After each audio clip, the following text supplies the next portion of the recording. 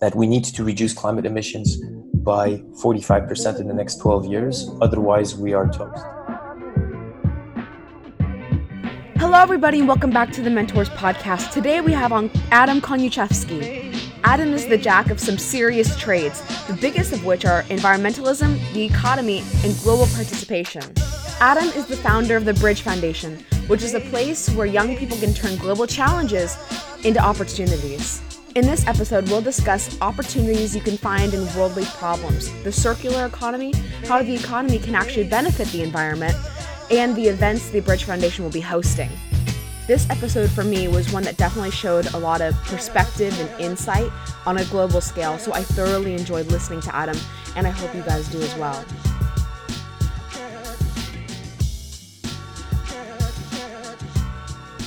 Hello, everybody, and welcome back to Mentors. Today we have on Adam Koniuszewski. Adam, thank you so much for being on. It's my pleasure. Wonderful, wonderful. So the first place I really wanted to start was your very diverse and interesting background. Can you talk a little about your origin story and how you got to where you are today? Yes, of course. I was born in Poland, and it was during the communist era. So Poland was dominated by a foreign power, and it was behind the Iron Curtain.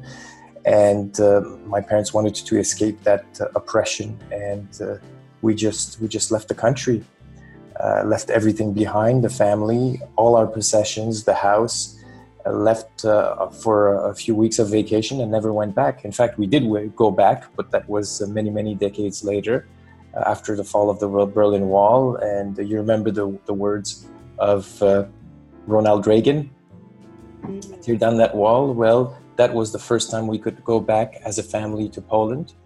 And I came back as an adult, and then later on I also worked there. But I grew up in Canada, in Montreal. And for me, this was absolutely fantastic. A great country, very multicultural. I grew up speaking French, but I also learned English, and I went to university in English, and I studied business.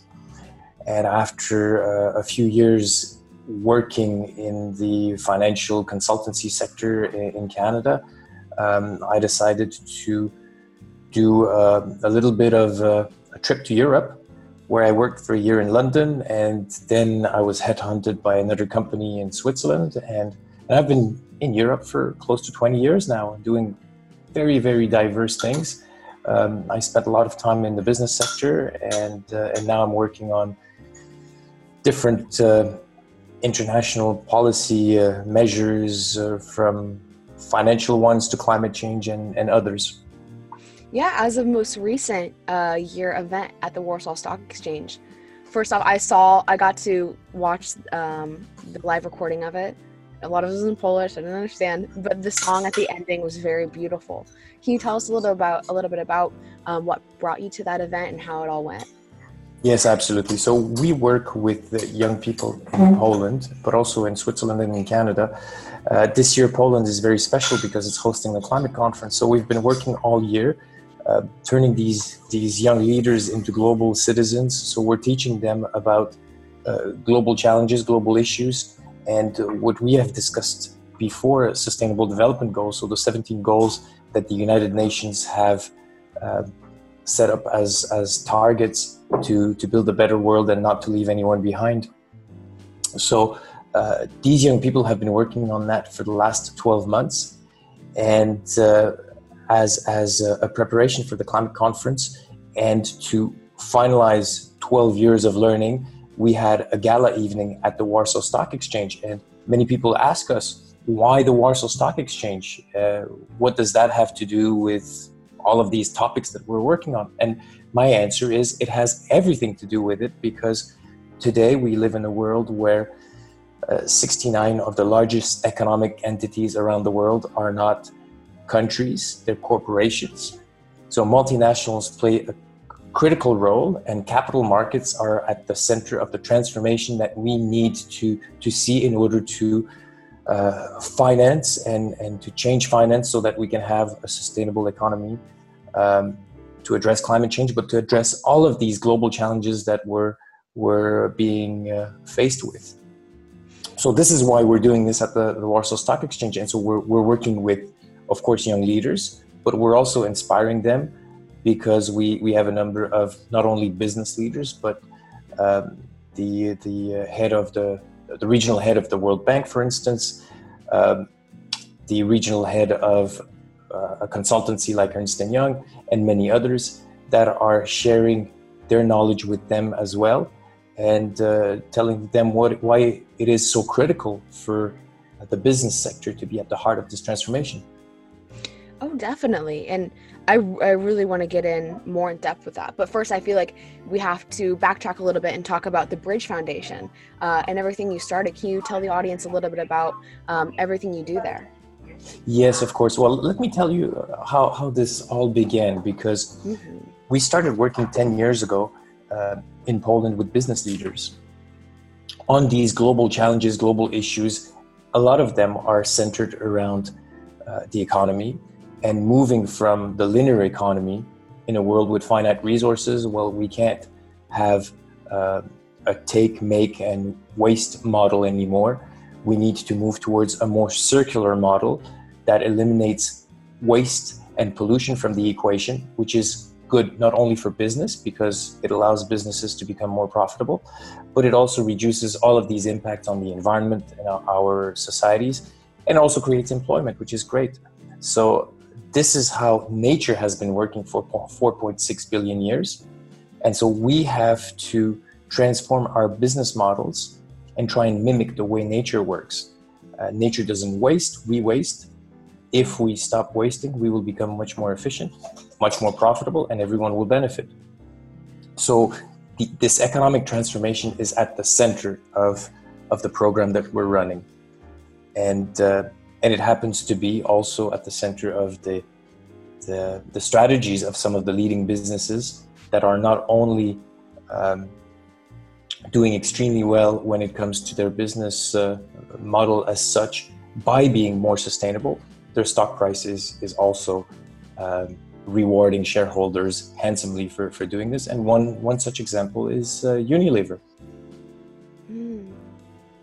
So, and the amazing thing is, to me, you're doing this all, well, not all of it, but you're doing a lot of this through youth, through young people. And I don't feel like that would be the first choice for a lot of people. I think when people look at the economy and environmentalism and the circular economy, they think, well, adults should fix it. You know, I mean, these kids are going to inherit the earth, and, you know, we're the ones with the power and the resources to fix it. So why young people? Well, young people have a very special role to play.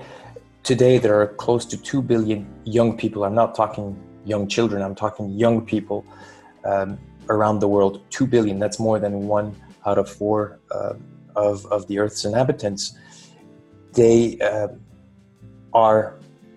form a disproportionate share of the population in Africa, in a place like Ethiopia. 70% of the population is less than 30 years old. If these young people do not become leaders immediately today, then we will not be able to have a sustainable world. And the reason we focus on young people also is because education is absolutely key. So for these young people to become the leaders of a sustainable world, they need the right education, they need the experience, they need to be given the right tools. And education is this fertilizer, if you wish, to make sure that these young people flourish, that Africa flourishes, and that the world flourishes, and they will have to fuel this transformation to a sustainable world. And this cannot happen tomorrow; it has to take place today. Definitely, and I entirely agree with that. You know, especially at the United Nations conference, which is where we met, they really pressured the fact that we are the last generation that has hope of fixing what we started, and it all has to happen now. But what is it like being? Well, not that's a bad way to phrase it. What is it like coaching and training young people to tackle such large problems? Well, this is exactly. Well, you're putting your finger on the heart of the problem here, because we see these immense challenges in front of us, and we have this impression that there is nothing that we can do that will make a difference. We see ourselves as one little ant in this universe, and what can we do? And the fact is, we can do quite a bit. A couple of years back, I mobilized for one of our projects. I mobilized 40 million scouts around the world on an environmental project, and they donated hundreds of millions of hours for the environment. And in a couple of Latin American countries, they started reforestation projects. And then these young people, the scale of their activities on the ground was such that the government stepped in and said, look, we want some of the credit for what you've done. And so we will turn this into government projects. So this is how huge the difference a few people can make if they are committed, if they have the right wisdom and they are going in the right direction. They can change the world. Yeah, and I think that's what's most evident is that the world wants this. Especially when it's, I'm one small person, but the world wants you to do it. It's needed, so desperately needed, that like you said in that example, the government will pick it up when they see what's happening because they want to make that change as well. It's just who's going to be the one to step up and provide a solution to change is the biggest question. Yes, and one of the key aspects for young people is the question of justice. The young people want to see justice. They know what is fair, what is not fair, and they do not like to see investment funds, corporations, or other organizations profit from environmental destruction or from people losing jobs. They want an economic systems that is fair and that provides everyone with an equal chance for success. Is this where the circular economy or, climate change and economics come in to clash with one another? Well, it depends how you look at it. There are several aspects. One is the fact that externalities, so the cost of pollution, for now, in many places, there is no price on carbon, or the price on carbon is very low. And externalities, pollution, is essentially a free ride. And companies, corporations are able to profit out of polluting, destroying the natural capital, destroying human capital and social capital. This is no longer acceptable. That's not the way capital markets should be working. It should not be allowed for Wall Street, Bay Street, or any street to make profit out of environmental destruction. Is the economy as it is right now the biggest roadblock we have to change? Well, it's not necessarily the biggest roadblock. In fact, it's probably the biggest opportunity. If you look at the Empire State Building, they were able to retrofit, change 6,500 windows on site, remanufacture them overnight and install them during the evening when people were not at work, so that people could come back to the office the next day and go back to work as if nothing was happening. So it's quite extraordinary what they have been able to do. And the investment into this retrofit had a payback of 3 years and allowed them to save $4.5 million of energy costs. But that also includes carbon emissions. So they reduced carbon emissions by 45%. Wow. And with a payback of 3 years. Now, where else can you see an investment with a guaranteed return and such a payback? That is legal, of course. I dare you to find a bank that provides these kinds of returns. You know what? I may take you up on that. I may try.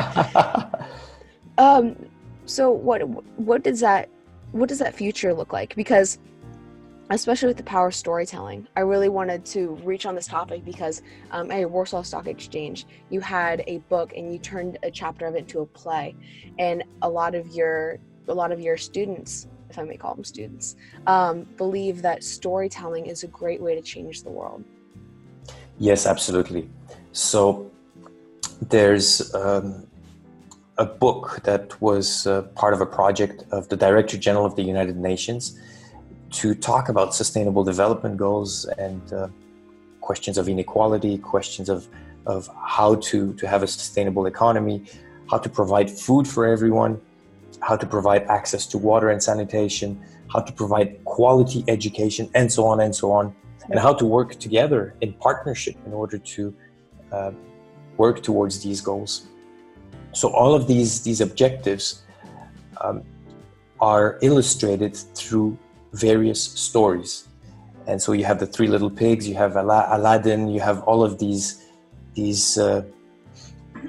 characters from the stories that we were listening to when we were young, and they are coming back in this book, all of them together, going through different adventures. At one point you have a number of animals that are in Africa, and the clouds have decided that they will not come this year. So because of climate change, there is no more rain, and so there's a drought. And so the animals are looking not only for water, they're also looking for food. So they have to move and walk long distances. So that is the point of on migration. And then they are fighting once they find a pond just to see who will be able to access this water. And so you have the question of inequality, you have questions of justice, and one is saying to the other, well, no, I don't want you to drink this water. I don't want you to drink this water because you're white, and this and that. So all of these questions are illustrated through storytelling, which is wonderful because it allows for a non-confrontational discussion to take place in a way that is totally fun, relaxed, and yet it allows us to get very important messages through. And everyone is having a great time, and that's when the best learning takes place. I couldn't agree more. I really do. I really also believe that storytelling can change the world because it gives you the knowledge, it gives you the information you need, and it gives you the curiosity to go out and seek more and listen more. You want to hear more stories like that. You want to understand better why this is happening or what this is a metaphor for.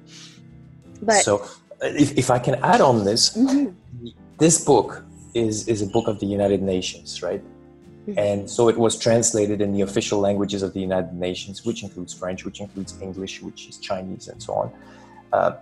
But in Poland and Polish is not a UN language. So the young leaders in Poland took it as a challenge to translate this book into Polish. And they did this.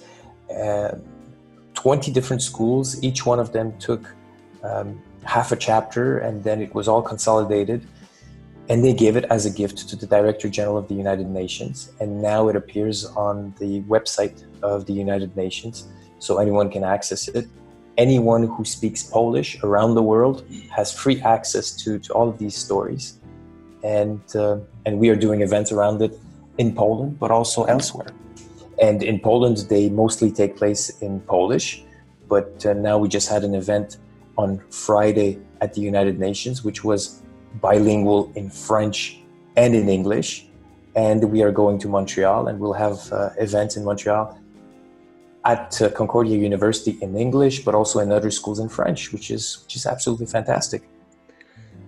That is amazing in itself. First off, congratulations to all the 20 schools that compiled it and turned it in Polish. Like, that's awesome in itself. But for the people who don't know these stories and don't know the impacts of environmentalism, or what's soon to come, how can you show them that way? How can you show young people that don't know, or maybe they even don't care, the consequences, but also the opportunities that can be found in solving these issues? Well, the opportunities are absolutely fantastic, and it's a matter of, well, it's a question of innovation. It's a question of seeing the world in a different way and finding opportunities. I think I heard from you, opportunities are everywhere, and they are. There is one guy who owned a carpet company called Interface, and many years back, he discovered the concept of a circular economy, and he figured, well, why don't we make organic carpets that are fully recyclable and don't pollute. And people told him, this is not possible. You need oil for carpets. And today, his company is making carpets that are fully organic, completely recyclable, that don't use any toxic chemicals. They are, this is wonderful because it reduces their costs and allows them to be more profitable. It allows their carpets to be more competitive.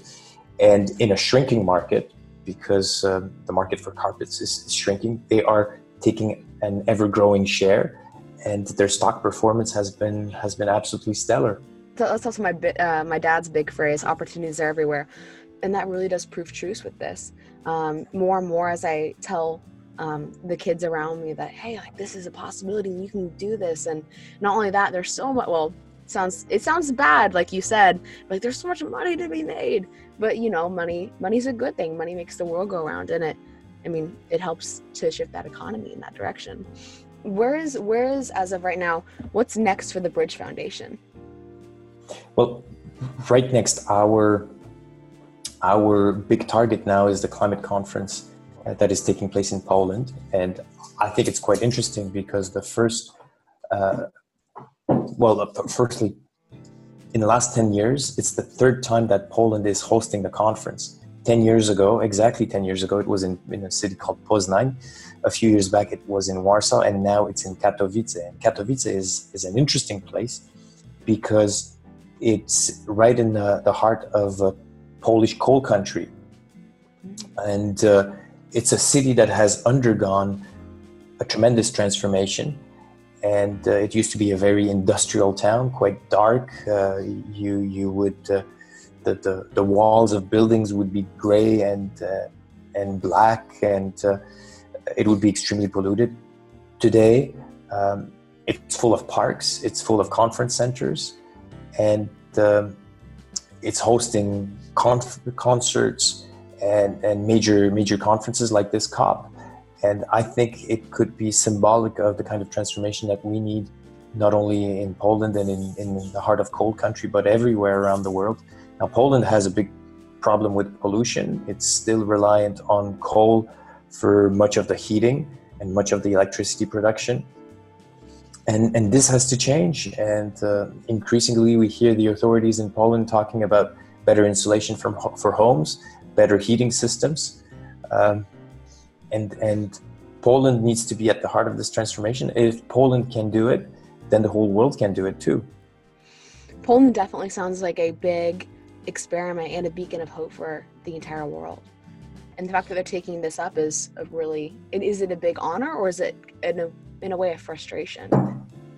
Well, it's a very good question. But a few years back, in terms of the climate talks and negotiations, the Paris Accord was a huge breakthrough because it set the direction for what needs to happen. So it established the ambitions and what is it we need to do. Now we need to move from, yes, these concepts, these ideas, and these ambitions to, well, what are the practical steps that need to be put in place? And the countries need to move from promises to delivering on them, and they need to be much more ambitious than they were up until just a few months ago. The latest report of the IPCC, so it's all of these scientists, but backed by governments, that have concluded that we need to reduce climate emissions by 45% in the next 12 years. Otherwise, we are toast. And this target of 2 degrees, so 2 degrees Celsius of warming that was considered to be safe up until very recently, now we're saying, well, that's way too much. And then we should be really limiting the average global temperature increase to 1.5 degrees Celsius. And in a country like Switzerland, and I just spoke about that on the news, where you have mountains and in the Alps, so Switzerland is blessed with the Alps. And it's great because you have all of these glaciers up there, but higher up in altitude, the temperature increases 2.5, 3 times as high as down in the plains. And so Switzerland, such a small country, such a rich country, diverse with all of these beautiful forests and biodiversity, is going to be suffering disproportionately from the impacts of climate change. And it's a very small country, but it meets quite a bit. It's a very rich country to start with, and it has many of the money managers, the pension funds, and the banking and the financial sector. And this sector can play a tremendous role in this economic transformation that needs to take place to take us from this unsustainable economy to a sustainable one. It definitely sounds like the race is on. So in the next 12 years, have you seen other countries starting to ramp up their regulations on businesses or on corporations? Well, there are many, and you'd be surprised to hear that there's quite a bit going on in the United States. Business leaders that are finding it profitable to reduce pollution, reduce emissions, to save on water, to save on energy, to reduce waste of all sorts. One such company is Caterpillar. They are doing earth-moving equipment. So wherever you see construction, well, you'll see Caterpillar not too far. And they are able to sell their earth-moving equipment 2, 3, or 4 times, because once it reaches the end of its useful life, the client sells it back to Caterpillar. They remanufacture it and sell it the second time. So that's good for business. It reduces the natural resources required for the equipment to be produced. It reduces the energy that is required. And of course, it reduces on costs. And the discount that the client receives to get this remanufactured machine, which is as good as new, and that is supported by the same warranty as a new one, well, that allows them to reduce costs by 50%, and return on investment, both for the company and for the client, is at an all-time high, which is great news. It's great news for the environment. It's great news for Wall Street. So everyone's happy. Do you think it is achievable in 12 years? Oh, it certainly is achievable. I always use the example of the Empire State Building. They reduced their emissions in 3 years. So they reduce their emissions with a payback of 3 years, and we can do that in other sectors. One sector that I particularly like, and that is not doing this for greenwashing reasons, is the military sector. And the American military saw it as the great weakness of the American military was its reliance on oil. And bringing oil to the battlefield is not only extremely expensive, but it's dangerous. And saving on oil is not only good from the financial perspective, it saves lives. And it has become one of the cornerstones of the security policy of the DoD, the Defense Department of the United States, which is absolutely great to see the military doing this for national security reasons, for economic reasons, and of course the environment is out there, but that's not what's driving these policies. It's the economics and the security aspects. And that's why it's so important, ever which way. Because like you said earlier, a lot of people think it's bad, right, to gain profit off of environmentalism, but it's actually how we make amazing change. Well, when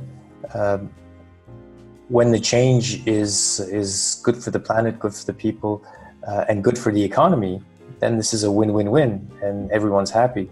And that's what we're looking for. That's what we need to see the transformational change that is needed, and for us to be able to reduce emissions by 50% in 12 years, and by 100%, soon thereafter. It is possible. It's a matter of will and wanting to make it happen. And that is the absolute hope for the future. And like you said, with young people that you're training and the people around the world, it's going to be quite amazing to see that all progress.